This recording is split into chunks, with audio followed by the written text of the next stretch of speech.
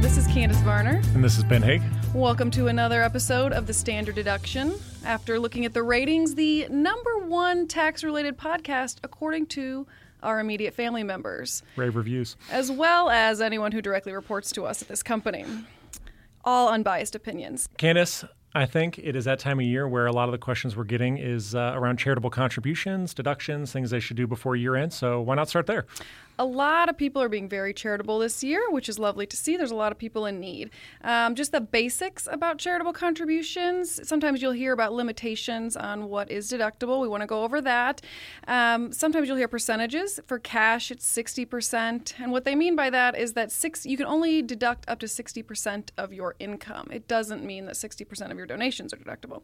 There's a couple other categories. The major other one would be stocks, appreciated securities, or property, which is usually at 30% of a limitation.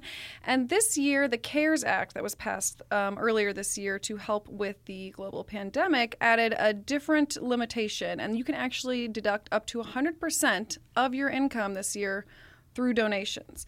Now, the caveat to that is those donations have to go directly from you to a charity. So sometimes you'll see people giving to a foundation, a donor advised fund, which we'll go into later, or things like that. But if you are directly giving money to a charity, you can actually offset 100% of your income this year and pay zero taxes because you are a wonderful person and donated all of your income.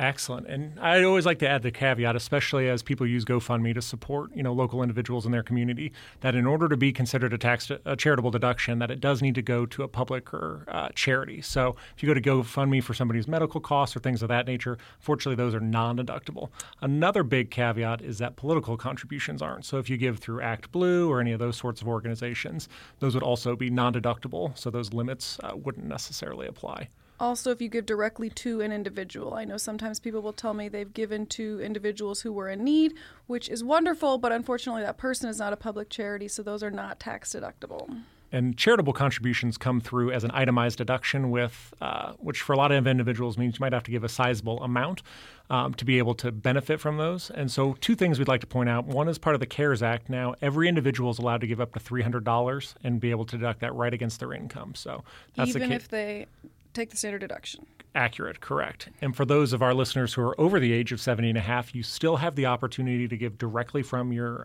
retirement account, so an IRA.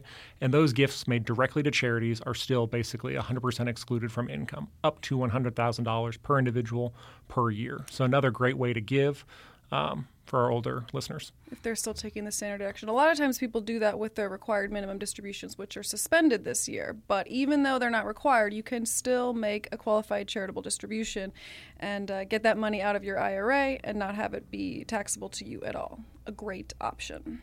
If they weren't interested in doing that, is there a better way than cash? One of the other things we talk to clients a lot about donating would be appreciated securities. So the scenario would be I saw ahead of time that I should invest in Tesla. And so I've got these shares of Tesla, which if I sold today would have a significant capital gain, but I don't want to pay taxes on that. So instead of giving $10,000 of cash, I'm going to give $10,000 of Tesla stock.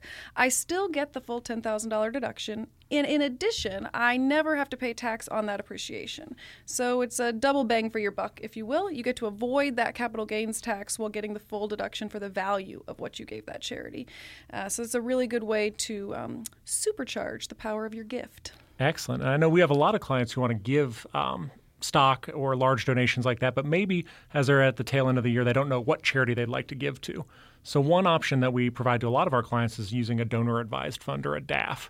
And the idea there is you make a contribution into that fund where you'll get the deduction in the year of contribution, and then you can use, years into the future to give to the actual underlying charities.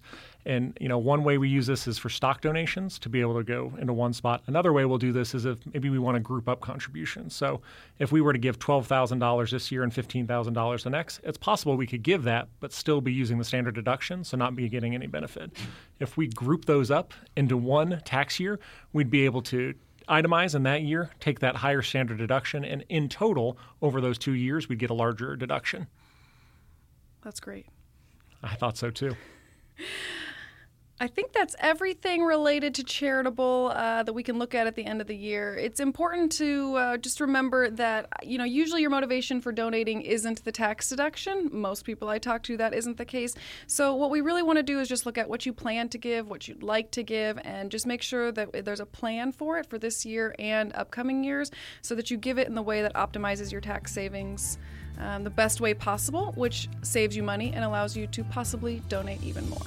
Excellent. Well, I'd like to thank all the listeners of the Standard Deduction this year. We've got some great topics scheduled for next year, so thank you very much. Thanks, Ben. This commentary is provided for general information purposes only and should not be construed as investment, tax, or legal advice. Past performance of any market results is no assurance of future performance. The information contained herein has been obtained from sources deemed reliable but is not guaranteed.